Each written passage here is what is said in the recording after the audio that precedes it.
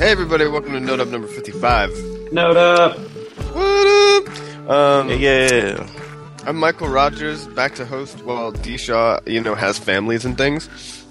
And we've got Max Ogden on the line, and Jessica Lord, and Rod Vag. And we're going to talk all about Node School. What up? Okay, we've got some awesome sponsors today, Modulus, Clock, and Andyet. We'll talk a little bit more about them pretty soon. But yeah, so what is Node Up? Tell me what Node Up is, Max. Node School. Node School, you mean? Node School, yeah, sorry. Yeah. Node Up is a popular Node.js podcast. Node School is basically an open source school for Node that happens. You can do it online by your lonesome, but you can also take part in some events that are starting to get organized around the world. And kicking it off, one of the big goals is for people to host events, like start new events, kind of like doing a Node meetup. The format is different with Node School because it's about learning and everybody does something, and there's not as much people sitting, eating pizza and watching one person talk. It's more of a collaborative thing where it's kind of a classroom environment where people can go through the Node School curriculum, which is all software-based. It's this open source software that Substack originally wrote. And then Rod, who we have here, has helped maintain and improve. And now we have a framework for running these workshops that are kind of self-guided. You can do them alone, like I said, but they work really well when you have a educational environment set up. And so one of the big goals we have is to get people to start doing more of these events around the world, just like how they do Node meetups, but trying to, do a little bit of a spin on the traditional meetup format and make it so we can actually grow the Node community and teach people some fundamental skills. So I think Max just touched on everything. Pretty sure that we can just stop the podcast now, turn it off, all get done. No. Well, let me talk real quick about one of our sponsors, and then we can move on to some of the history and stuff like that. Modulus. They are a hosting company. They do reliable Node.js hosting because we need Node.js hosting. Peoples. They also do integrated MongoDB hosting, which is good because you probably want your database like next to your Node processes, and they have really awesome built-in analytics for your application, so you know exactly what's going on and how it's performing. They do free custom SSL, WebSockets, and they support almost every version of Node.js. I hope they don't support like 04 because stop running that. You can use promo code NODEUP1 all caps at modulus.io to get started today for free, actually. So yeah, visit modulus.io, and you can also follow them on Twitter at onmodulus. And Modulus is spelled M-O-D-U-L-U-S. That's how you spell Modulus. What if I wanted to run Node on my WebOS phone? Well, I don't know if they do that. I don't know enough about this company to know if they're a WebOS hosting company. But then I need to run like 0.2, right? Wasn't it like a fork of O2 or something? I don't know. That's crazy. Yeah, that project got dropped like a Tim Caswell project. Oh, boom! Oh, wait, wasn't it? Yeah. Ooh. It was just a giant HP / Palm Tim Caswell project. No, it wasn't. Real talk, Tim, we love you. Yeah, we love Tim. He's just a funny guy. Anyway, okay, so let's start with the how Node School came to be. So at NodeConf, I asked everybody to run these like in-person workshops, and Substack decided to stop talking about how to create learning materials or what learning materials that would happen, and was just like, I'm writing a module because I am Substack. And so he wrote this module called Stream Adventure that him and you, Max, used in your talk, or your workshop, sorry, at NodeConf. And then Rod, you picked it up to create one of these. Which one was it? So I did Learn You Node. Right. I was at NodeConf, and that workshop by Max and Substack was probably one of the best workshops I've been to for learning, software stuff. Aww. And I was preparing to do a workshop for Camp.js, soon afterwards, and I knew I wanted to do something interactive and hands-on, and then we did this workshop at NodeConf, and it was like, I've got to do this. So I quickly set about making Learn You Node. Which because Stream Adventure was just about streams. Yeah, so Stream Adventure, was I mean, Stream Adventure was perfect for the audience at NodeConf. People that knew enough about Node to really dig into streams pretty deeply. And Stream Adventure goes into a good depth in streams, but it doesn't start off at a point where new people to Node can really be comfortable. So I wanted to, my idea was that previous Camp.js, I'd noticed that there's just a lot of people that went that knew JavaScript because they do it on the front end, but had not even tried Node. And so I thought, okay, well, I'm going to just take a step all the way back to the beginning and teach people how to do Node from the beginning. And so I did Learn You Node, and I had a bit of help from a couple of people that helped out with Camp.js, so Tim Oxley, for example, and a couple of other people as well who contributed to Learn You Node. And we ran that at Camp.js to much success. We had about, I think it was probably nearly 80 people in the room, and we had about 10 mentors roaming around helping people. And that went really well, and we decided that Camp.js workshops need to be like that in the future. So we're going to sort of try and make them interactive, like that, that sort of format in future. And Jessica, you were at the first the Stream Adventure at NodeConf as a attendee, I guess. You weren't running it, but you were. Can you explain the experience of that first one and how it was to go through it as somebody who had never seen it before?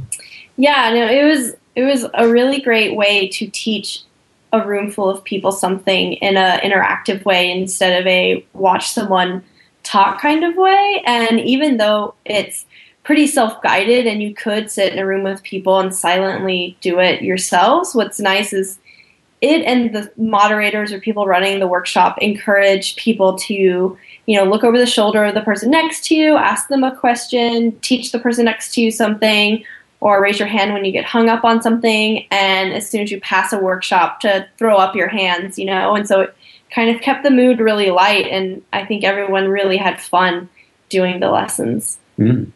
Yeah. And then, so Rod, you broke it out into Workshop, or like the abstract module, so that all these things, because Substack Stream Adventure was like all just sort of one module altogether. And then you wrote the level up one for NodeConf EU, right? Yeah, so NodeConf EU came around and I needed to do we decided that, well, actually, I think it was like Paolo that decided that there was going to be a LevelDB workshop. And we had like a month to get ready for this. And no one had any solid ideas. So I said, well, let's just make a LevelDB workshopper. So I made Level Me Up for NodeConf EU, and there was some good contributions from the various level people for that. And we ran there was 3 workshops at NodeConf EU, and we were one of them. And we just had a room in a castle. Like it was a bar room, wasn't it? Like there was a bar in the corner, and these classy old lounges and stuff in this cool room in a castle, running a LevelDB workshop, and that sort of that again started from the very basics of how to do level in Node, and goes up all the way into doing some pretty advanced searching and streaming. So that and the next one was functional JavaScript. That's by Tim Oxley, and I was talking to him the other day, and he captured one of the reasons why authoring these things is so good. He runs a JavaScript user group in Singapore, and he's got like 10 or maybe a bit more fairly entry-level JavaScript people there. And he's been going through books, it's like a book club for JavaScript stuff. And he puts so much effort into these things, into these book reviews and talking to this group about JavaScript.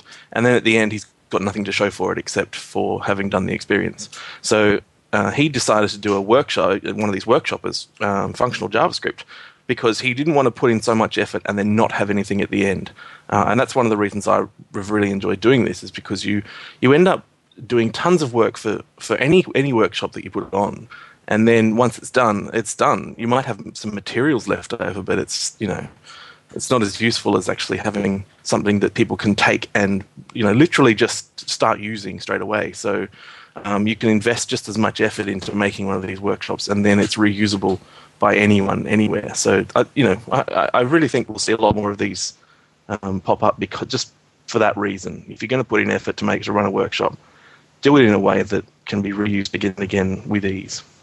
Yeah, and if anybody listening hasn't seen the actual workshop, go to nodeschool.io and play around with it just to get an example of what we're talking about. But the basic idea is that the workshop presents you with challenges, and then you have to write a program that writes to standard out or does console.log statements that logs the correct strings out. And then the workshop program can verify that you had the correct program implemented. So you can implement the program a million different ways as long as it outputs the right strings. And sometimes you even read from standard in, or you'll read a file name that you have to read from the file system on standard in, and the standard in, it gives you the path of the file, or it just streams you data. So it's a pretty wide scope of things that you can do, and you're just verifying strings on in and out. But so we've been able to do it for databases and streams and basic Node stuff, and then just pure JavaScript stuff so far.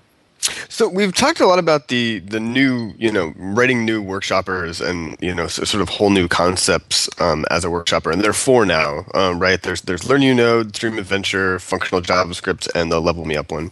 But so for each of these, how have they evolved like as an open source project after being initially released, right? Like, because people add levels and things like that, and they get tuned and tweaked. What's the contribution? What did the contributions look like right now? So I think Stream Adventure and Learn You Node and Level Me Up actually have been fairly stable since they were released. There's like a pull request that's still open on Level Me Up that Matteo has put in to put in a new exercise for something completely different. That hasn't been cleaned up and merged yet.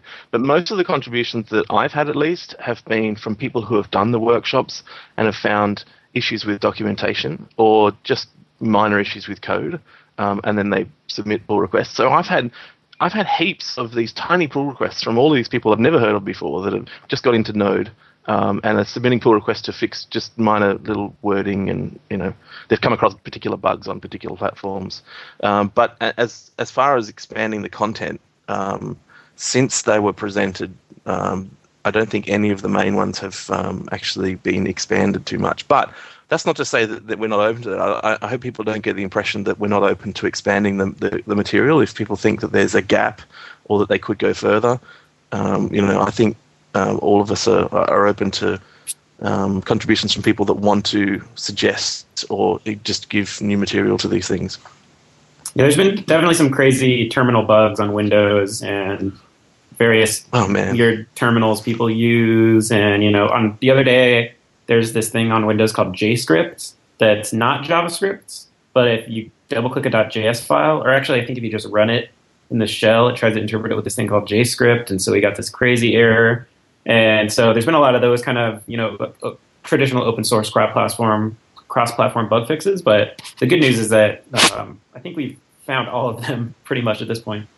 Those kinds of bugs are great, though, because it means that they're reaching like this really long tail of newbies that are actually kind of hard to reach sometimes. People always blame themselves. It's crazy. I know. It must be because I'm a noob that this doesn't work, and it's like, no, it's just a bug, and I'm glad you reported it. It's not your fault. So, like in that thread, so at what point did the Node School website go up? And when that went up, also a couple GitHub projects went up that were just for sort of helping people. Can you tell me a little bit about those and how that started? Yeah, when we were at NodeConf EU a few months ago, Brian Brennan, who's going to be on this call, but the internet is his parents' house sucks. We're all home for Thanksgiving right now, so he could not join us whatever rural location he's in. He works at Mozilla on the Mozilla Foundation and does the Mozilla Badges project, which uses Node. And him and the Mozilla Badges team were there, and they saw the Level Me Up workshop and loved it. We were kind of talking about how we're going to take this further, and I came up with the name Node School, and then Brian's like, nodeschool.io, but it was really late, and he bought the wrong domain, and it's like $99 for a Node School, or for a .io domain, so he bought the wrong one, and then the next day realized, I think he bought Node Level or something, I don't remember, but then he's like, I meant to buy Node School, so then he bought Node School also. And then Substack did an awesome designed the school facade and did the front end. And I like it because the color scheme's awesome. And then we just put the first 3 modules up there. And that's when it kind of started, because at first it was just like, oh, this is fun to do at conferences, like a little workshop. And then it was kind of like, oh, now we can do it for like intro to Node as like at different meetups. And then at that point, right around NodeConf EU, I think we started realizing that it's like an even broader concept and it can start taking over the meetups and kind of adding a new dimension to them. There's a whole GitHub organization now for it as well, and there's a discussions repo.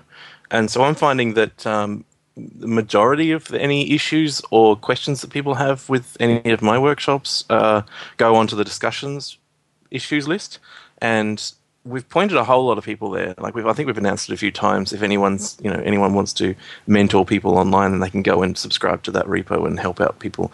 And so there's just a whole lot of people that contribute. Yeah, there's a whole lot of people contribute now, and anyone listening here who wants to contribute should just watch that and help out, because there's people that are stumbling across the normal issues of how do I do this async thing and all that sort of stuff, and that's where a lot of the discussion happens. Even people report bugs there, and so there's this sort of merging of these different repos, sharing each other's issues list. Yeah, it's actually a great place just to ask questions about how Node works or how to do something. And if you are somebody who knows how Node works, you should really subscribe there. Like, I haven't run through many of the actual Node School challenges at all, but I'm on there and I end up helping people out because they're just regular Node questions that I can answer. So. Cool. Okay. Well, let's move along a little bit to our next sponsor. I'm going to talk about Clock. Oh man, I love being back on NodeHub. It's been so long since I've talked about Clock and their awesome bowler hats and stuff. So, Clock are a digital development agency in the outskirts of London. They make beautiful websites and web-based applications. They are pretty good at integrating with legacy systems and devices and all of that kind of old stuff that you can't get rid of, but you also you can't ignore it, but you want to do something new. They're experts in publishing, customer insight, and customer loyalty. They have developed some hardware devices for retailers to put in stores as well that are 100% Node.js. So they're also doing Node robot stuff. So that's rad. Yeah, they had a hat that was powered by a Raspberry Pi. That was a bowler hat. That was awesome. Like a live stream webcam that was like on one of the English style bowler hats with a battery pack and everything. It was really cool. Mm-hmm. Yeah, they're awesome. They've been around since like '97, and their front end developers are even doing Node stuff with like Jaden Stylus, and their back end on Node stuff. So they've got some pretty high profile clients like the BBC, News Corp, Nielsen, Joyent, Eddie Izzard, Shortlist, Hearst Media, just to name a few. And they've just built out a new publishing platform called Catfish, which is 100% Node.js as well. So you guys want to hear a fun story for lunch today? I'm down here in Middle Georgia. South of Macon. I actually ate 3 fried catfish on the bone for lunch. That's crazy. It was awesome. Super relevant. Well, that's the name of their web platform. I know. It's all catfish. I'm just saying, I approve of catfish. Yep. But yeah, they've launched some big stuff this year, like NeverUnderdressed.com, Sun Plus for the Sun newspaper, and Sunday World, Ireland's biggest tabloid newspaper, actually. So they're always on the lookout for good new developers and cool new projects to check out. So you can find them at clock.co.uk and email them at hello@clock.co.uk. And you can follow them on Twitter at Clock. And just on and they're really nice people too. So yeah, no, they're really great. In fact, when I went to do JS Fest this year, and I was putting it together, JS Fest was like the perfect name because it was going to be this whole festival. And then I went to look and get the domain, and somebody already had it. And then when I looked at who had it, actually Clock had it. And so I pinged them and was like, hey, what are you doing with this? And they were like, oh, we were going to do something, but it didn't really come together, and da-da-da. And they actually, gave it over to me just because they're really nice people and wanted to see JS Fest happen. So yeah, they're fucking awesome. Good people. So check them out, clock.co.uk. Okay, let's move on to the Node School in real life.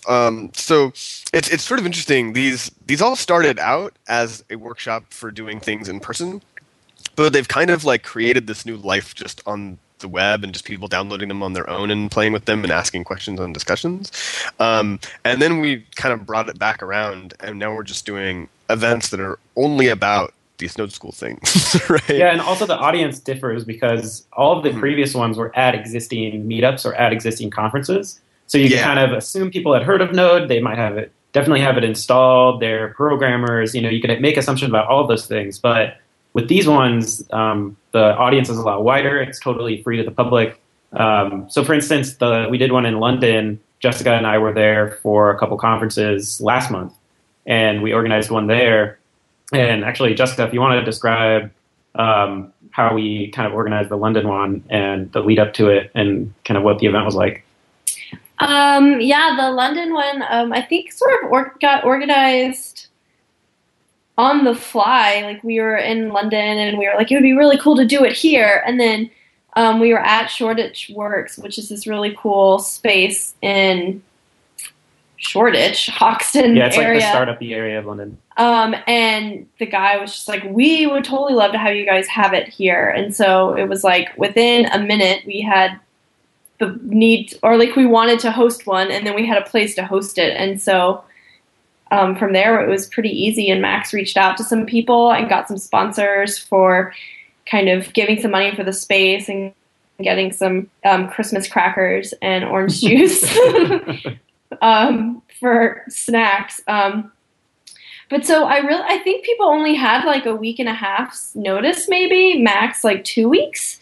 But we had almost 80 people turn up, and the space was a really great, just open rectangular room. And they had tables that were sort of plywood with, I call them sawhorses. People might have other names for them, but sort of small metal sawhorses. So we were able to just set up and take down space really quickly, and had tons of chairs, and people filed in, and we gave people about half an hour to sit down, set up their computer and get ready to go, and then just solidly worked for about an hour, and then all went and hung out afterwards. But then during the whole working, I think it went well. Max might remember better the ratio of how many mentors we had to people there working. But it was about 10%. Okay.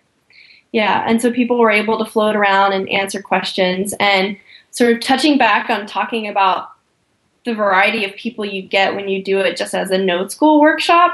What was really awesome during the London one was someone came in who had never coded anything before, ever, which I just thought was remarkable that they then decided to go to an event. And so I ended up sitting and working with them most of the time, but they did so awesome, and it was so fun to have an event that someone could go to knowing no one else there and knowing no coding whatsoever, and to have them leave having really built stuff and with an idea of what JavaScript is and what Node on the server is.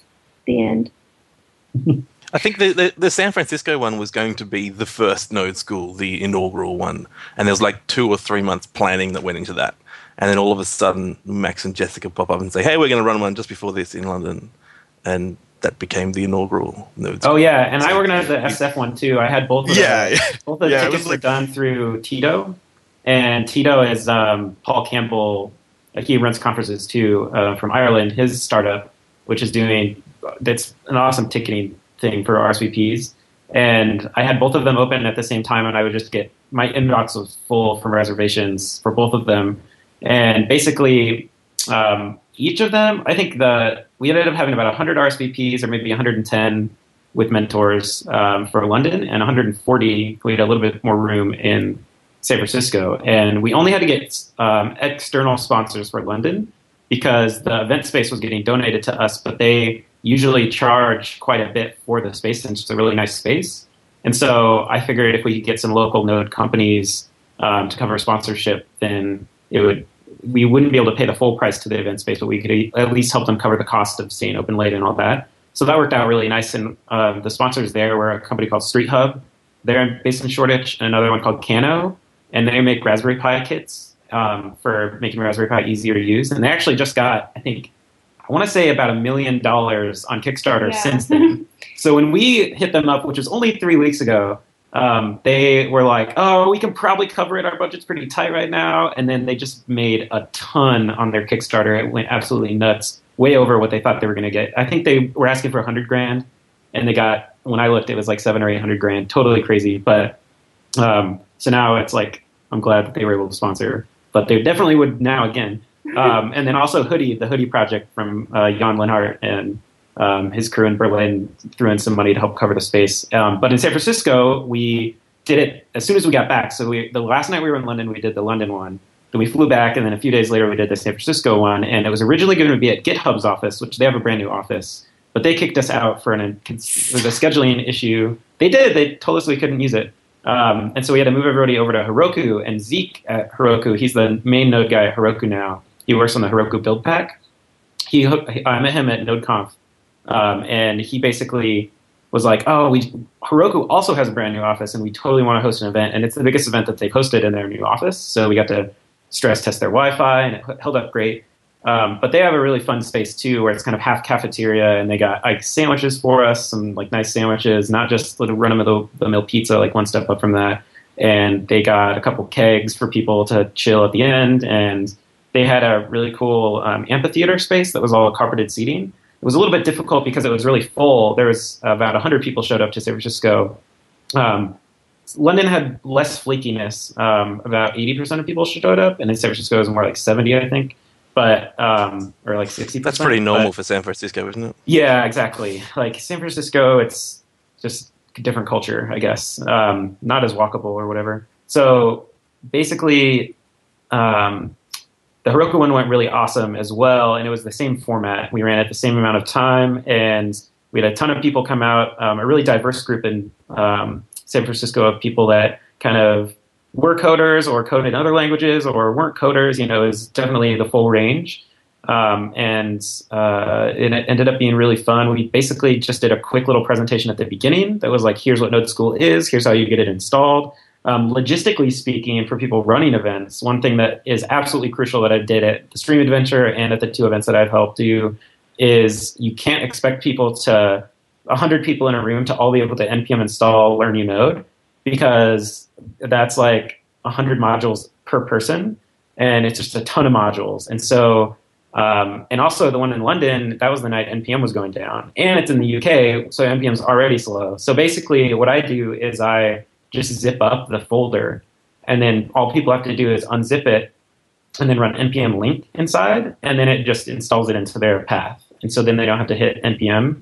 And then I just I have a little HTTP server that I run locally, and then put my IP address up on a projector. So people just have to sit down, put in my IP when they get on the Wi-Fi, and then they can just, they get a little HTML page that has instructions and links to download the different workshops. So that way it's super fast, and have had very little problems with that. You just have to make sure that the Wi-Fi you're using allows different hosts to resolve each other on the same internal network or whatever. But I don't think it would work well if you had a huge group like that doing all internet-based NPM installation. But there's probably other ways to solve that problem. But that seems to work pretty well, because all people have to know how to do is unzip things and then go into that folder in their command line. And then logistically, other than that, Heroku covered all the stuff for the meetup in San Francisco. We didn't need any external sponsors, since that was awesome of them. They got all the sandwiches, all the space. They had an AV guy there just in case the projector or the Wi-Fi went down. It was super awesome. We had in Camp.js, like, not only does the venue that we hosted at, not only does it have terrible internet, like it's really, like, it's one of the slowest internet connections you can get in Australia, but the Wi-Fi doesn't handle, we get like 100 or more people there. The Wi-Fi just dies when everyone tries to do something. So we had like 10 USB sticks that we just took around to everyone to install. So like it was fully offline mode, basically. Oh yeah, and one of the nice things about Node School is that since you install all of the workshops on your command line, you can do them anywhere. So you can do them on a plane, you can do them on the bus or on public transportation, or you don't have to have an internet connection. Like a lot of the Learn to Code sites, you have to be online and going through their web-based stuff. But this one's totally hacker-friendly, so it's offline and it's on the command line and it forces you to learn actual skills, in my opinion. I think it's a nice thing. Yeah, that's kind of great because especially for in-person sort of workshops and stuff. Usually, you go through the workshop, and then when you leave, if you didn't finish or you didn't make it as far as the people, you can't really pick it back up. But with the Node ones, like they're all there. You can go home and keep doing it if you want. So what are some things that we've learned about sort of like ideal sizes and stuff like that? I mean, I guess. I don't know, like, so for JS Fest, we're planning some more, but because we have sort of smaller spaces, I wanted to try, rather than doing a Node School event, it's just, each little workshop is about one of the Node School workshops, so it's about Learn New Node, or about Stream Adventure, or about, I think, Functional. No, we're doing the Level Me Up one.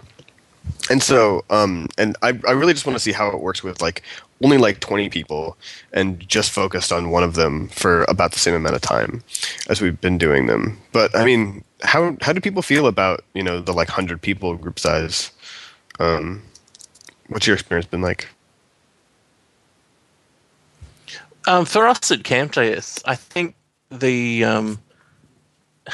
people came prepared to do workshops, and there was also a lot of people at CampJS didn't do it. Like, there was other things to do. So the people that were there were, committed to getting into it. They knew what they were in for, and they had the option to leave if they didn't want to do it. And so I think it was about 80 people, and it worked fine. But we had a lot of mentors wandering around just the whole time, looking over people's shoulders, asking them how they're going, and it worked well. And the NodeConf EU ones were interesting because the group sizes were smaller because we just couldn't physically fit that many people into the room. And people came and went. So I was like sitting there I think I was like there for 6 hours one of the days, and, nearly that much the next day, just waiting for people to come and go. And they came and went, and they started at different places in the workshops at different times. So it was not coordinated at all. And I hardly had to interact with people there. Like, I was there and asking, do you guys need help? How are you going? But mostly people just sit there staring at their screens, trying to figure it out, and just with the occasional question.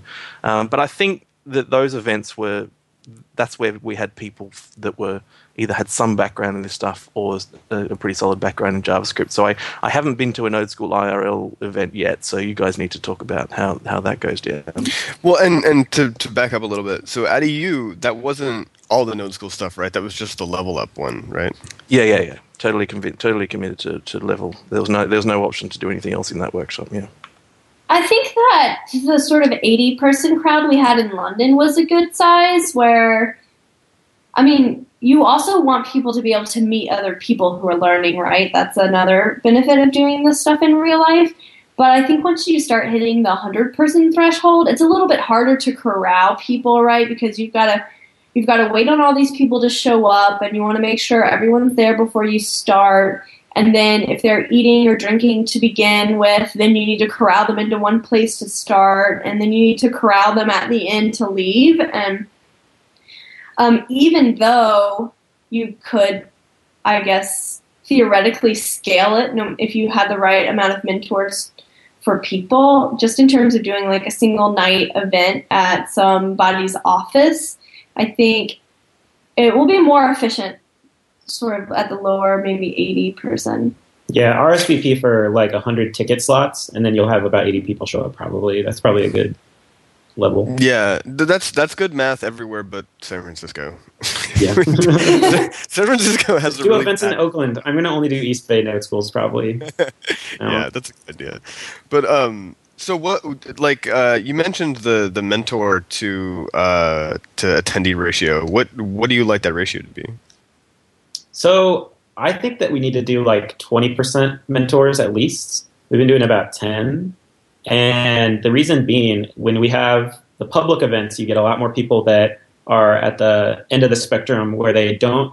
I helped a guy install a text editor. I helped a guy, save. He was editing on the JS Fiddle, the JS Hint website. He would type his code into the JS Hint box and then hint his code. But then he didn't know how to actually save that onto a file so that he could run it with the Node School command. And which is totally understandable if you've never done command line stuff before. And which also, if I can add, this guy was probably 75 and also came by himself and was totally rad. No, he was awesome. He knew a ton of the concepts. He just wasn't up to date on the specific tools.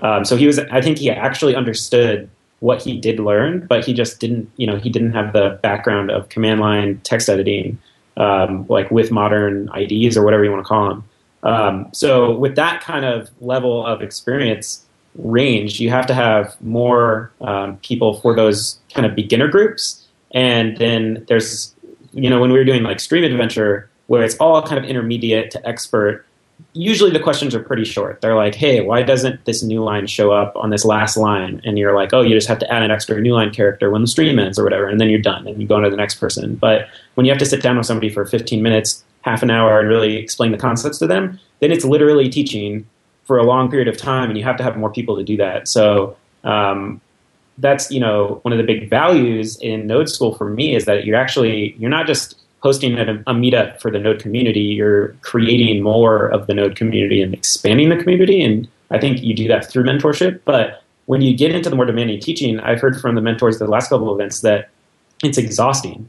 And mentoring is really hard. So it's, we have to maybe stratify the mentors into maybe what we need. I haven't figured out the exact way to do this, but it's kind of like if you self-identify as a beginner and we figure out language to make it not scary to do that, then you can go here and it'll be more of a mini classroom where people walk you through doing the first few workshops. So you can have one mentor with like 5 people or 10 people maybe sitting at one area that's doing the absolute basics. Like here's how you open a file, save a file, run it, do the verify, do the run, debug basic JavaScript stuff. And then for everybody else that's kind of like, oh, I know how to use a text editor and basic stuff, then maybe that's what the rest of the mentors do. And that way you don't have because mentors come in with different levels of ability and different levels of teaching ability also. And so I think if we had a better way to kind of organize a little bit better, but not add too much structure to it, that it could be really nice. But I haven't figured out all the answers to that yet, of course. I think there are different levels of people that come to these things. It sounds like I haven't been to one where you've got people coming in who don't have programming experience yet. But at least at the ones that I've been at, there's a group of people who haven't even done Node before, and then there's people that have done Node. And so if you've got people that haven't done Node before or haven't done programming before, then I think that you'll need more mentors just to do a lot of that yak shaving to get people started. Like we had a lot of issues at Camp.js with people who hadn't done Node before, and were using systems that just weren't easy to get set up. And this mainly includes Windows. So people come along with these Windows laptops and say, okay, let's get set up and get going. And how do I do this? And so you end up having to go through the whole process, installing and then teaching them about how, where you should work, how you should edit these things, why isn't NPM running, all these things that people who have done a little bit of Node at least have set up.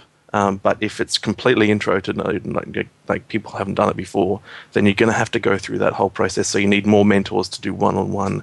Okay, how does your computer work? Why isn't the path resolving? All those sort of things. But if you've got something like the Stream Adventure or Level Me Up, where we had it at Node conferences, you've got Node people there, and I think that's why they went so smoothly. Is because people already had Node installed. They knew at least the basics of how do I get a Node program running, and so their computers were set up. They just got straight into it. Yeah, I think one of the difficulties that we've been talking about in some of the discussion threads is how to get people to ask questions or like say that they're stuck. Like it's a really hard kind of social thing to ask for help. And I don't know. I don't think that we've netted out on a better way to do that yet. I think that we're really looking to maybe the community or people that have experience running these kinds of things, that maybe if they have any ideas, that'd be great. Yeah, I think one of the things we need to do is just have recurring events in the same place. Like we need a kind of, when we do an event like the one in London we did, and Jessica and I live in the Bay Area. And so then we came back, and actually there's a London Node user group, and they just did an event before the London Node user group last night, I think it was. So they, instead of, they said it was a lot of organizational work to figure out a new way to sustain just a Node School event every time, but they'd be happy to extend the London Node user group for an extra hour before everyone and do it there. So that way, when people come to the first one and they're too scared to ask questions, my hypothesis is that if you go to a second one, then you'll feel a lot more comfortable because it's not a totally unknown environment. And that time, maybe you've thought about the thing you got stuck on last time, or, I think that helps a lot, is having some sort of longevity in the events, or like recurrence. Yeah, I think recurrence would be a really good thing. If we could find a way to sustain that, that'd be really rad. Yeah. And I think that, I mean, my experience at the one in San Francisco was that the kind of social time that happened after Node School was so much better than a regular meetup. Like the conversations that you have with people, and people sort of meeting and talking with each other, and the community building part, like it went just really, really smoothly. Especially compared to most San Francisco meetups, and even like Node meetups and stuff. Yeah, I don't think we had any recruiters or anything like that. Yeah. And also, I mean, it's just like, there are new people that are sort of coming into the community, and we had like a nice hodgepodge of people that are like, they've engaged a little bit, or they're just starting out, and then there are people that, have been around forever. But for the most part, all of the people that are like, oh, hey, that's that guy who writes all those modules. Nobody knew who they were, and everybody was just having really good conversations, and it was great. It was really great. Yeah. So I'd really like to see them, like having them recur would actually be really cool. And, I think if you're out there listening and you are involved, or you attend, or you help organize any sort of tech meetup that's JavaScript related, or if you want it to be JavaScript related, what you should do, the lowest barrier way to get started, is just to announce that for the hour and a half before the next meetup, or after the next meetup, whatever the timeline is, you're just going to do Node School. And you can just do it. You can use the brand, just CC Node_School on Twitter, and we'll retweet it to everybody that follows that. Like it's an open source, nobody's in charge of it. And it's pretty easy to run them, and there's lots of documentation in the discussions repo on this too. Actually, so in my experience, I think that the best thing for you to do if you're trying to create a new one would be to say, okay, this time our regular meetup, instead of doing the people stand up and talk, we're going to do a Node School. So rather than putting it before or after, just say like, oh, you know what, this week we're going to try something new. We're going to do hands-on workshops. We're not going to have people lecture at you about like something that they wrote. Because then you sort of, you get a bunch of people from the regular meetup that know to go there at that time and kind of come all the time. And then they have a new experience, and they didn't have to try to opt into the new experience by getting there early or staying late. And then from there, you can figure out if you want to sort of, continue to do it as a separate meetup or whatever. Yeah. Like the Brooklyn people are doing it before the next one. And I was talking to them about it, and like Jed was saying that they like the format that they figured out, which is like lightning talks and lots of socializing time, and they felt like they could fit it in before theirs. Your mileage may vary, but you don't necessarily have to do it as a whole new event with new branding and a new audience. You can attach it or replace it in some way to the existing meetup for sure. Also, Brooklyn has only run one so far, so they've only done the one meetup, and now they're doing another one, and so they're being much more, I think, experimental with format, which is cool. I like that. That's really so good. Brooklyn.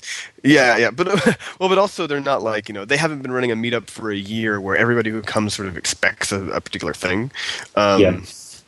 So yeah, that's really cool that they're able to do that. I also really like their lightning talk format. That's really smart. Have we figured out the optimal time length for these things to go for?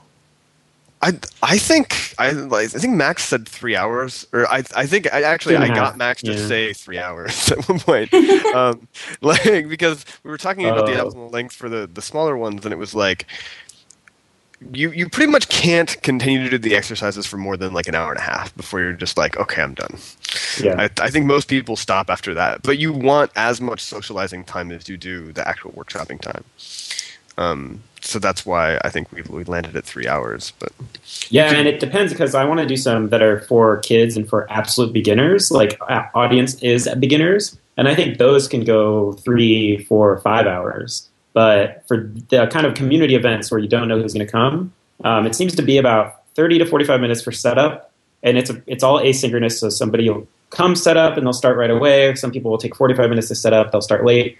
But then you leave about an hour for diving into the workshops where the mentors are working hard. Then you just say, okay, everybody's done. Some people will keep working. Some people will get up and drink or whatever. So, about 2.5 hours to 3 hours is what I've seen work pretty well.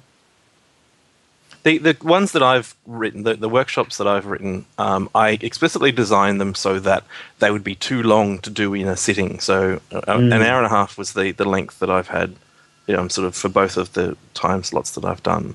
Even though the one in NodeConf EU, it was like we organised for to have an hour and a half worth, and it was like, oh, these workshops are just going to be totally open and people can come and go for as long as they want. That wasn't the original plan, but so hour and a half that you sit down and do as much as you can, and then you take it away and finish it later on. So I think at Camp.js I had one person actually finish Learn New Node like that the day that we put it on, but mostly it was people just didn't finish and they got to take it home and do it. So that's how they're designed anyway. Yeah. So you can and I think yet if you want. Well, I want to. I think I do want to cover the last bullet point here, though, which is do you focus on one workshop or do a bunch of them? And I think that decision has a lot to do with the audience and the size. I think that if you've only got 20 people, it's probably beneficial to just do one. But when you go to 80 people, and especially when you have a variety of different user levels, if you had 80 people that were all beginners, it would be too exhausting on all of the mentors, right? Where if you get 80 people and 40 of them are beginners and 40 of them are intermediate, and they came to do the stream one or the level me up one, they can also help the people around them a lot easier to kind of get up and started. But yeah, I think that if you were going to go after, only all beginners, and they would all be doing Learn New Node, then you would want to keep it down to 20 people or something much smaller. And honestly, if you're an expert noder, you should be a mentor anyway. Yeah.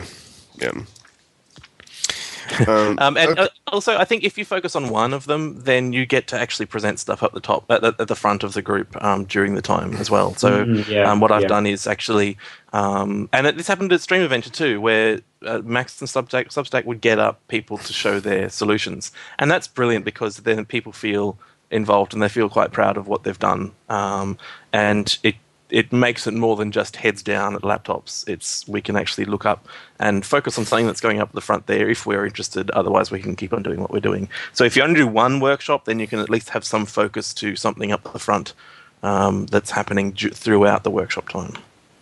Mm-hmm. Cool. So another company that has made this podcast possible is And Yet, and they're based in the Tri-Cities area of Washington State. They're an awesome consultancy. I don't even know how to describe them because they're kind of transcending what it means to be a consultancy, in my opinion.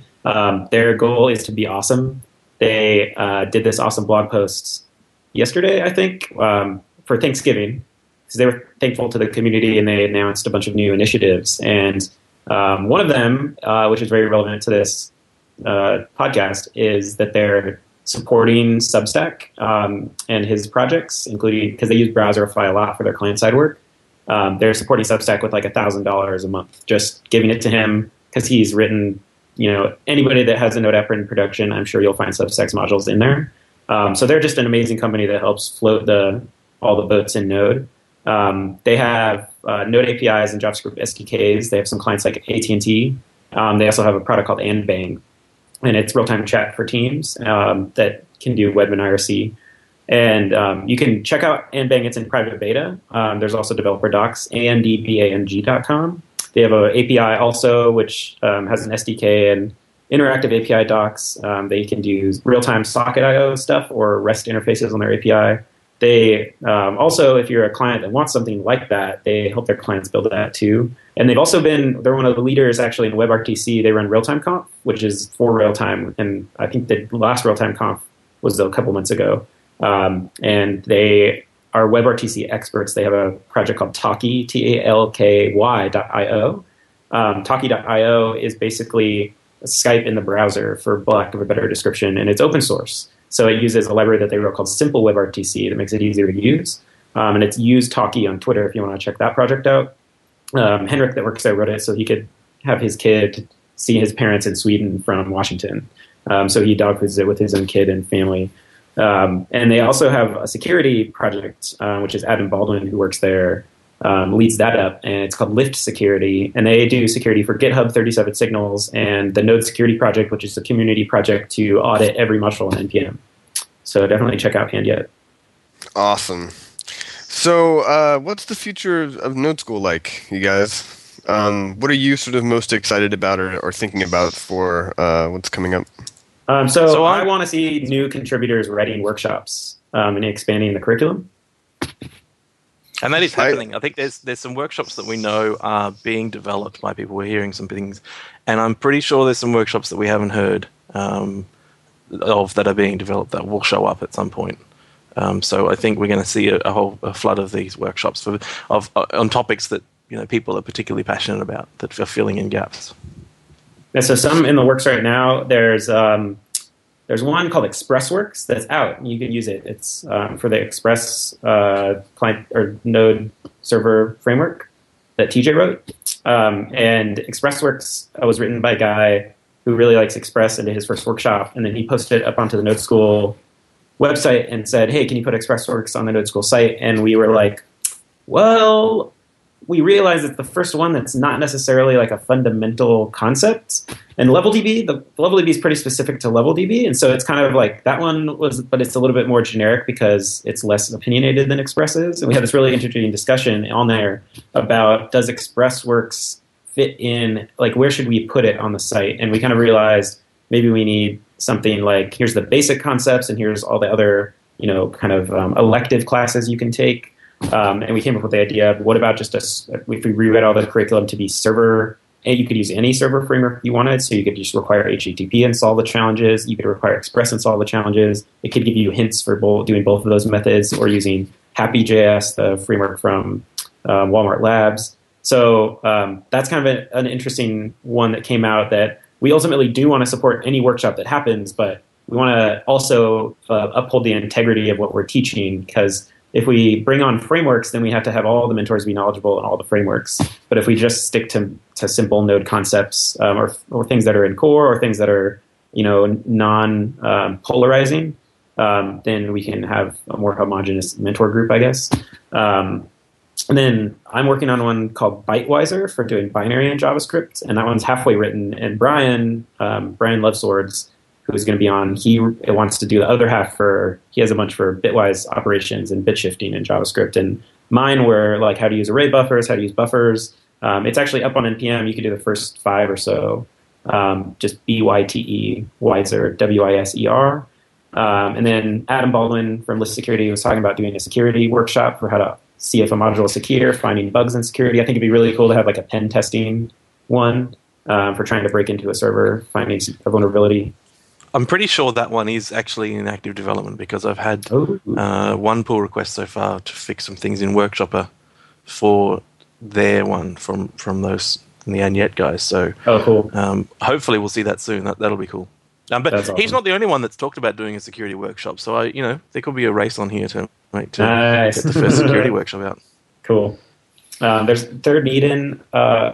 He's also working on one for WebSockets and his framework Primus. And that will probably go through a similar discussion about is it going to be called Primus, or are we just going to call it Real-Time Workshop or whatever to keep it non-biased. And then we've also been talking about, all these are command line, but how do you do front end? And how would you do like a CSS workshop or an HTML workshop where you can verify that people inserted event listeners onto DOM nodes or added DOM nodes to other DOM nodes or added style properties to certain DOM nodes or whatever. Because part of the challenge is that you want these to be self-checking. And so that way you have to have some sort of computational, it'd be really hard to do things like Photoshop challenge where you have to Photoshop a cat's head onto a dog's body and verify that. So, you have to keep it in the realm of being able to run it like a test suite, an automated test suite. So when you get into the client side, we would have to basically rebuild everything. But one thing that Substack was doing, it was implementing the Unix shell in JavaScript. So if you go to unix.substack.net, you can see his alpha version of that. So that way we could actually maybe emulate the Workshopper or run the Workshopper framework using all the ANSI output in the browser. That would be pretty cool. But there's been some discussion about whether we some people want to port the existing workshops to the browser so that you can learn Node in the browser. I'm not the biggest fan of that, because if you're going to learn Node, then you sort of want to be doing Node where Node happens. So that's true. Yeah, I think that's true, but I want to have a better way to teach web programming concepts, and I want that to be, starting with just HTML and CSS and then learning front end JavaScript, and then eventually moving into full stack. And so you do want to figure out a way to do some sort of integrated browser version of it as well.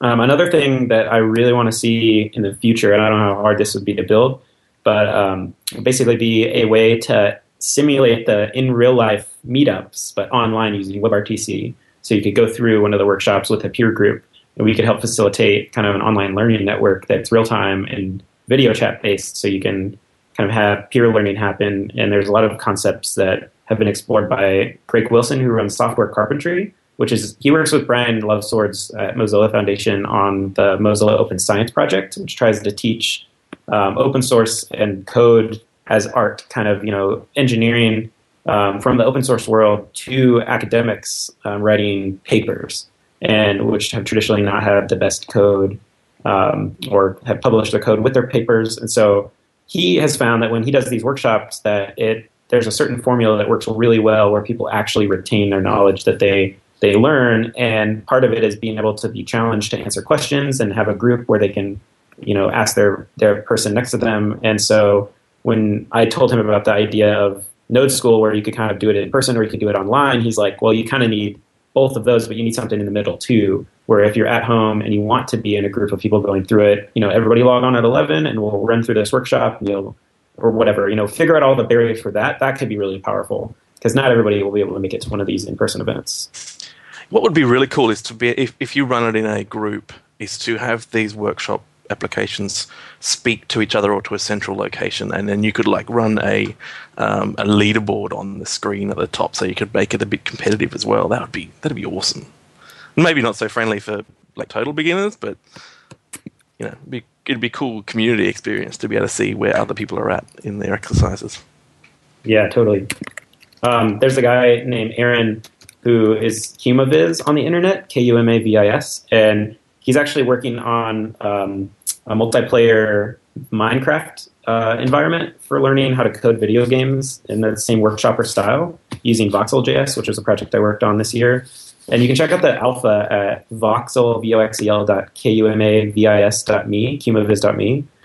He really wants to make it so one thing he added was you can click and put down an avatar or an NPC, and then you can click on it again and it'll open up a code editor so you can script the NPC, and it's all multiplayer already using Node on the back end. And he wants to add WebRTC support, and he wants to add kind of the same kind of workshopper, or even in World of Warcraft when you do a quest or whatever, you get steps that you have to solve one at a time to progress through the challenge. And he wants to port that into something that's more visual, kid-friendly, but still learning JavaScript and invented programming. So I'm really excited about that project. I don't know how long the time frame is on that, though, but there's lots of different ways to get involved. I'd really like to see some translations. I'm doing translations for different languages, different. Yeah. Because there's a huge community. There's so many international communities that we don't get tapped into, and when I travel around, I realize that they all have their own message boards that are in another language where they all teach each other, and it'd be great to sort of try to pull them into this format as well. So yeah, cool. So I've got to do. I'm doing another workshop at Camp.js. I think it'll be March or April next year in Melbourne. That's a plug for Camp.js in Australia. I want to do one for JavaScript beginners, so from the beginning. And I've started work on this, and the challenge is to do it in the same format but detach it from Node, so that you're not doing particularly Node things like module exports and require, that you're actually focusing on the concepts of just JavaScript. So there's some extra work that needs to go into there for, making it separate to this is a Node thing. So that's an interesting experience, and hopefully that'll be ready by Camp.js next year, and perhaps JS Fest as well. I don't know if we can work that in there as well. But is that on your GitHub yet? No, it's not. I'm sort of hacking away at it because I'm also at the same time the Workshopper is getting a new API for writing these exercises because so Workshopper was initially extracted from Stream Adventure, and then it's evolved somewhat from that. It's still compatible mostly with the Stream Adventure exercises, so you could pull the Stream Adventure exercises out and put them in and just use them with Workshopper. But we're finding that the API is well suited to streams, but a lot of the time the kinds of exercises you want to write, you have to end up munging them so that they do streamy things. So there's some things that are a bit difficult, and so the API is just getting a bit too, it's not very clean. It's kind of a mess, just adding stuff. So I'm writing a new API at the same time as writing this workshop. But as soon as I get something that's at least basic and working, then I'll put it up, because I'm sure that you, Max, at least will have some ideas in there as well. So, but that's a hint for workshop authors. If you're doing one, that there will be a new API for Workshopper, and if you want to contribute to the discussion on that, it's on the Workshopper issues list. There's a big discussion about that. But mostly it'll be just trying to make it work with the existing workshops, seeing what works best for them, and if you've got a particular use case where you're finding it difficult, you need to contribute so that we know what we need to cater for. So if you're writing a workshop, there's also other tips, like what you've heard with the logistics of running them. You want to make them offlineable, and that's not just the workshop, like the challenges, but also all the modules that you might want people to require. So when you're doing Stream Adventure, you might want to require a module for, say, like parsing a CSV or something. If somebody gets halfway through the thing and they realize they need to do an npm install and they're on an airplane, that won't work. So make sure you have all the recommended modules available somewhere easy for people to get to. And then all the docs, you could also get like the Node docs and put them in there for all the Node core APIs. Look at Rod's Learn New Node and level me up for an example of doing that right. I don't know if you have anything else to add on that, Rod, but... I wrote a module particularly for this. It was GFM to HTML.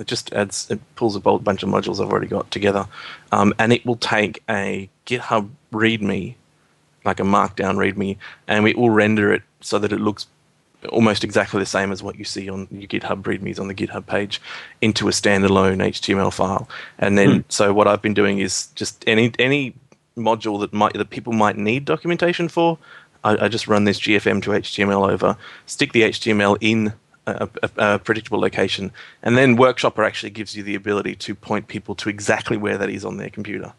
So you can say, if you need to look at more information about how this module works, go to this place with your web browser, this file location, and they can read the documentation. And also for any extra documentation you need as well, like Learn New Node has the whole Node API docs in there.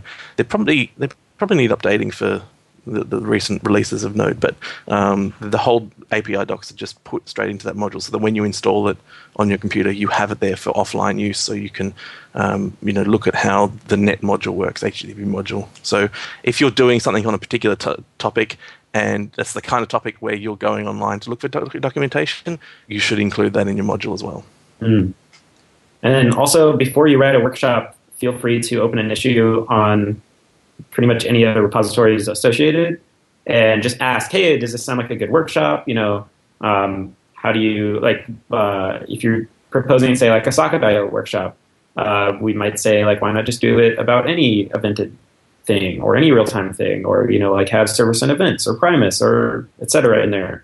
So just to get feedback on the concept, to get suggestions. There might even be other people working on it that you don't know about. So feel free to ask questions to anybody involved ahead of time. I think that we've got to maybe put in some work on moving past just the concepts, though, because the problem is that this is too good of a way to learn these things. So people are going to want to put them out for all kinds of different workshops, and they're going to get more specialized. Like, I think the best way to learn sort of any module or how to program with any sort of system is probably to build one of these. So I think we got to start moving out of just concepts at some point. Like, I think it's inevitable that we haven't done yet, though. Right. But I mean, that doesn't mean that we should push off the work that people, because I mean, there are people that are excited to write an Express one or Restify one or whatever, like, because they're excited about that module, and maybe they don't really understand like functional programming to the degree that they could write a concept one. And we just need to make sure that those are just live in a different place, or like because we don't want the Node School events to be. We want those to be conceptual predominantly, because that, like, the mentors can all kind of familiarize themselves with that, and for the really specific ones, like, people will probably just run those as part of their meetups or everything, right? Like, it'd be great if at a meetup, rather than hearing a talk about Express, everybody sat down and did a workshop about Express. That'd be significantly more valuable. Even if people walked away and decided not to use Express, they'd know a lot more than they would have gotten in a talk, right? Oh, totally. I just think even more value on top of that is something that teaches you other web frameworks and lets you weigh them, Like, why not just add other stuff? And maybe the guy that wrote the Express one didn't feel comfortable enough with other frameworks to write it, but that's what the community's for. I think the answer to that is that people haven't written that because people are excited about their framework, and they're not excited about all of the frameworks. People are either excited about no frameworks or one, not all of them. Right. So Reynos has taken this under. I think he's going to work on a ServerWorks one, and the ExpressWorks guy is probably going to contribute as well, I think. So Reynos has been taking some of the. He's been doing an interesting thing of taking the. I think TJ has some exercises somewhere about some basic how to use Express under these different situations. He's taken that and ported it to be how to do those things just using, plain modules from NPM to do those things without a big framework. And I think he's now going and doing the same exercises for some of the different major frameworks. So I think he might be doing Happy Next. I think if you want to see a generic ServerWorks, I think it's the tentative name, then bug Reynos about that and get that happening, because that would be interesting to do alongside of an ExpressWorks one, so that you could see, what Express offers above doing it without Express, and you could make that decision. Yeah. Yeah, I mean, I think that we should eventually we kind of want to have both, right? Like, we want to have like here's one about Express that takes you from the very beginning to like the most advanced stuff, and it's just a great way to learn that. But also there's a concepts one that's just about web frameworks. Like, we should eventually we could have both. It'd be great. Cool. Anyway, so what's the ultimate goal here, you guys? What are we trying to do? World domination. Yeah, I want to change the way that people learn programming, and I want to change it in such a way that we're not teaching programmers how to do programming, that we can actually use these to teach people that aren't programmers how to do programming. Because these are getting really easy and really accessible. So it'd be great if we could start to bring them into like schools and places where people haven't really learned programming yet, and they can pick it up. Yeah, I'm going to try to get the schools in Oakland that have computer people that I know to do these, because I don't really want to do them at like tech meetups myself anymore. They've been successful, but I felt like they could be just as successful in audiences that have never programmed totally. So no, I'm up for that challenge. I think that that's kind of the next big frontier, is trying to break into the non-traditional, like non-startup-y part of towns. Yeah, and we won't know how well they work until we do a few, right? Like, yeah. I bet it won't work that great the first time, but each time it'll get better. Yeah. Cool. Also, there's like Kano, that company that makes those Raspberry Pi kits. Since we have a good relationship with them now, one of the guys there actually writes Node, and he was super excited about the concept of shipping the workshop, or a couple of the workshops, on the Kano devices, so that when you buy one of the Kano computers, you have the Node School workshops preloaded. Those kind of partnerships are super awesome. So if anybody has ideas on places that are looking to offer more educational content, all this stuff is open source, and we'd be happy to help talk about what that would be like. Are we aware of any similar initiatives across different where this is a bit of an echo chamber here about JavaScript and Node? Are we aware of any similar initiatives for teaching people in new ways in different languages? Is anyone else doing something like this? Do we know? Most of them are meet space, like you have to go to the event, or like or just read a README, or like. Well, there's the bridges, right? Like there's Rails Bridge, and I just learned there's Clojure Bridge, and those are like in real life meetups focused on teaching and doing. But can you do it if you don't go? Do they have like a thing like Node School workshops? I mean, they do. I think they put all of their resources online, but I'm not sure. Like, it's not like the workshoppers, of course. As far as I know, something exactly like running the workshoppers doesn't exist, but the concept of having real life meetups that are focused on teaching and doing. Oh, there's tons. Oh, yeah, there's definitely tons of those. There's also like Code School, which doesn't have a face or a meetup or a physical presence, and it's all online. And then there's like Railsbridge, which is all in person, but doesn't have like a Code School thing. I see Node School as like in between, or Code Academy is what I'm talking about. It's kind of halfway in between the two, right? Hello? Cool. Okay. Okay. I think we're cool. I think we're good. I think we're on to plugs now. What are we plugging, you guys? Oh, I would like to plug the American South. I am here in Georgia. As I mentioned earlier, I ate some catfish. Yesterday, I ate gravy 5 times. Biscuits and gravy twice, 13 hours apart, and then 3 different types of gravy at Thanksgiving. This is the best part of America. That's all. I also plug the American South, but let's see. I'll also plug GitHub.com, the website.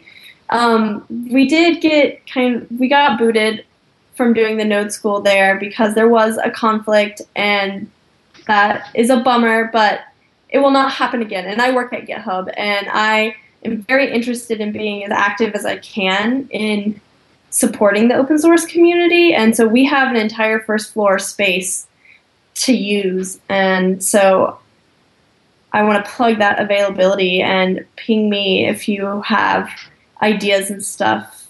And I want to do more stuff myself. It's in San Francisco. It's in San Francisco, California, America. So that's that. So I'm going to plug something I've been playing with. I wrote this thing called Docker Node Tester. So it's for I have a project called Nan, which is for native add-ons for Node, and I have to test it across all of these different versions of Node, even Node Master, regularly to see what's breaking and what needs to be fixed. And Travis is a headache for that. So I decided to play with Docker. And I made this thing to do the testing, and I pulled it out and made a separate project for it. So it's DNT in NPM, and it basically lets you write a config file that says what versions of Node you want to test, and you run this command, and it sends all your tests off to all these different Docker containers with all these different versions of Node, and it will compile and run your tests and see and report back what's breaking and what's working. And that has been so awesome for some of my modules which need testing across different versions of Node. So that's a lot of fun. The other thing I want to plug is I've got a new laptop. It's an Asus ZenBook Infinity, and I'm really happy with it. And I want to also do a big boo to MSI and tell you not to buy MSI laptops, because my last one was a nightmare. So that's all I want to say about that. I have the new 11-inch MacBook Air, and it's awesome. The battery lasts for infinity, I think. I had the 13. It lasts for infinity plus 5. Yep. I also got a new iPad, so there. I have 5 new gold iPhones. I taped them together into an iPad. But I can use all 5 fingers to log in at once. And Steve Jobs is the background on all of them. Okay. I'm going to plug JS Fest. So JS Fest is a new conference that I'm putting together, and I've recruited, I think, everybody that I know almost to run some sort of event at. So the premise is that it's a JavaScript festival. So we're doing lots of little events all around San Francisco for like a week. And we're trying out all kinds of new crazy awesome ideas. So we're doing like a Farm.js, which is basically a workshop where we put JavaScript hardware in the dirt. Aaron Hammer is helping with that. We're bringing back Couch Camp. We're going to do a little unconference for CouchDB. We're going to do a live Node Up one of the evenings, so that'll be really fun. DHTML Conf, which is like basically a conference that is a joke that is hilarious. It's a conference as if we were having an HTML conference in 1999. So there's like Dreamweaver 1.0 demos and lots of demos that end with push to FTP.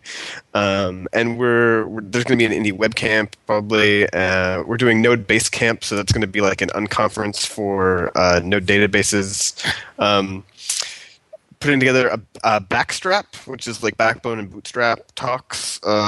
Doing Nodecopter, going to do like a WebRTC camp, so an unconference WebRTC.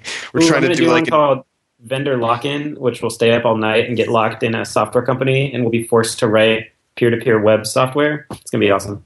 Yeah, that one has to do with it. I can think of a lot of sponsors for that one. There's a lot of sponsors out there that could help. Well, that one already has a sponsor, I think. We're really only doing one sponsor per event, or no sponsors. Like the events either get funded independently via their ticket sales, or just like one sponsor will kick in like the venue or whatever. We're trying to do like a silent disco, which is awesome. I don't know if anybody's ever heard of that, but basically, like rather than playing out of speakers, the DJ plays into an FM transmitter, and then everybody has on headphones.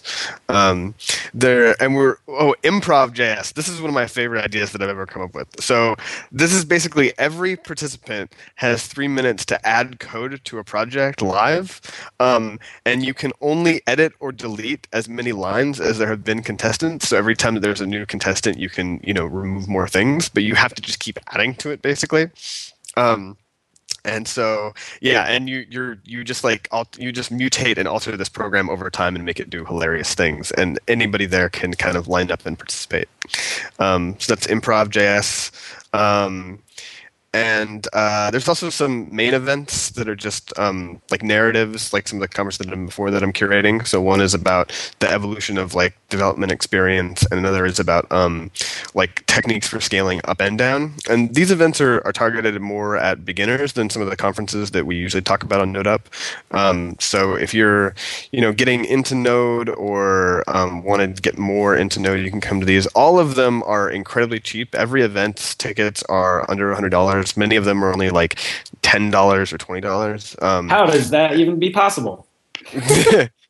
Yeah, it's called like not doing most of the things that you normally do at conferences, like paying caterers. But yeah. I mean, like we're trying to keep them very accessible. So accessible in cost and also accessible in content and capacity. And of course, we're going to do some Node schools toward the end as well. So, yeah, so you can check it out at jsfest.com, which is a domain name that Clock graciously donated to me. Thank you. And that's all I got for plugs. Also, coming up on the Node calendar, the Nodender, is Node Summit. I just made that up. That should be at .io/biz. Node Summit, December 3rd and 4th, right around the corner, really. Node Summit is the business Node conference thingy that all the companies that do Node, that Joint sponsors it. They come and talk about Node and stuff, and it's in San Francisco. And then there's RobotsConf on Amelia Island by Chris Williams of JavaScript fame, the daddy of JS conferences. RobotsConf is like, take all people doing robots, put them in one room on an island in Florida, and make crazy awesome things happen from any skill level, up from people that probably do like drone manufacturing all the way down to people that mess around with Nodecopters on the weekend. Then there's, when are we going to see fighting robots? I want to see fighting robots. Ooh, that would be cool. Yeah, we should get some of those giant arms, the big like mechanical arms that you could use Quaternions to program, and put samurai swords on them for sure. And write a Node 8 and spinning saws and stuff that can. Yeah, that'd be cool. That would rule. Transformer JS. Then JS Fest March 2014. You just heard all about it. Woo! And then Camp JS in Melbourne in March or April. And I went to Camp JS 2 times ago, and it was awesome. It was you meet all these amazing Australian developers and people from the region, and whoever else shows up, and you basically, it's all workshop formats, and you're out in the beautiful Australian wilderness. I don't know if the Melbourne one's going to be more central, but it's it's going to be a remote again. But Victorian wilderness is just beautiful. So that's going to be awesome. It's such a good event because you get to really focus on learning and meeting other people and not be distracted. So it's super cool. Then there's JSConf America, aka JSConf US, and May 28th through the 30th, which I think is Memorial Day weekend. And then I think that's on Amelia Island again. And then there's NodeConf July 4th weekend at Walker Creek Ranch. the best venue in the Bay Area.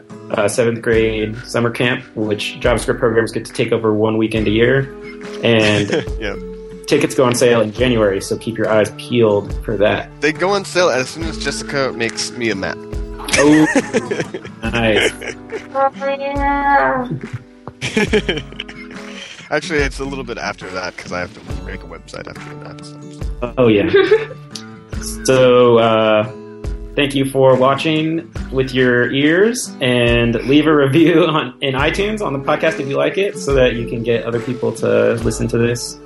Follow Node Up on Twitter, and sometimes we do live broadcasts, and you can hang out in IRC. This time, since we're all around the world on different time zones, we didn't do it live, and it's Thanksgiving. And then also, you can sponsor Node Up if you want to support the community and get us to talk about you.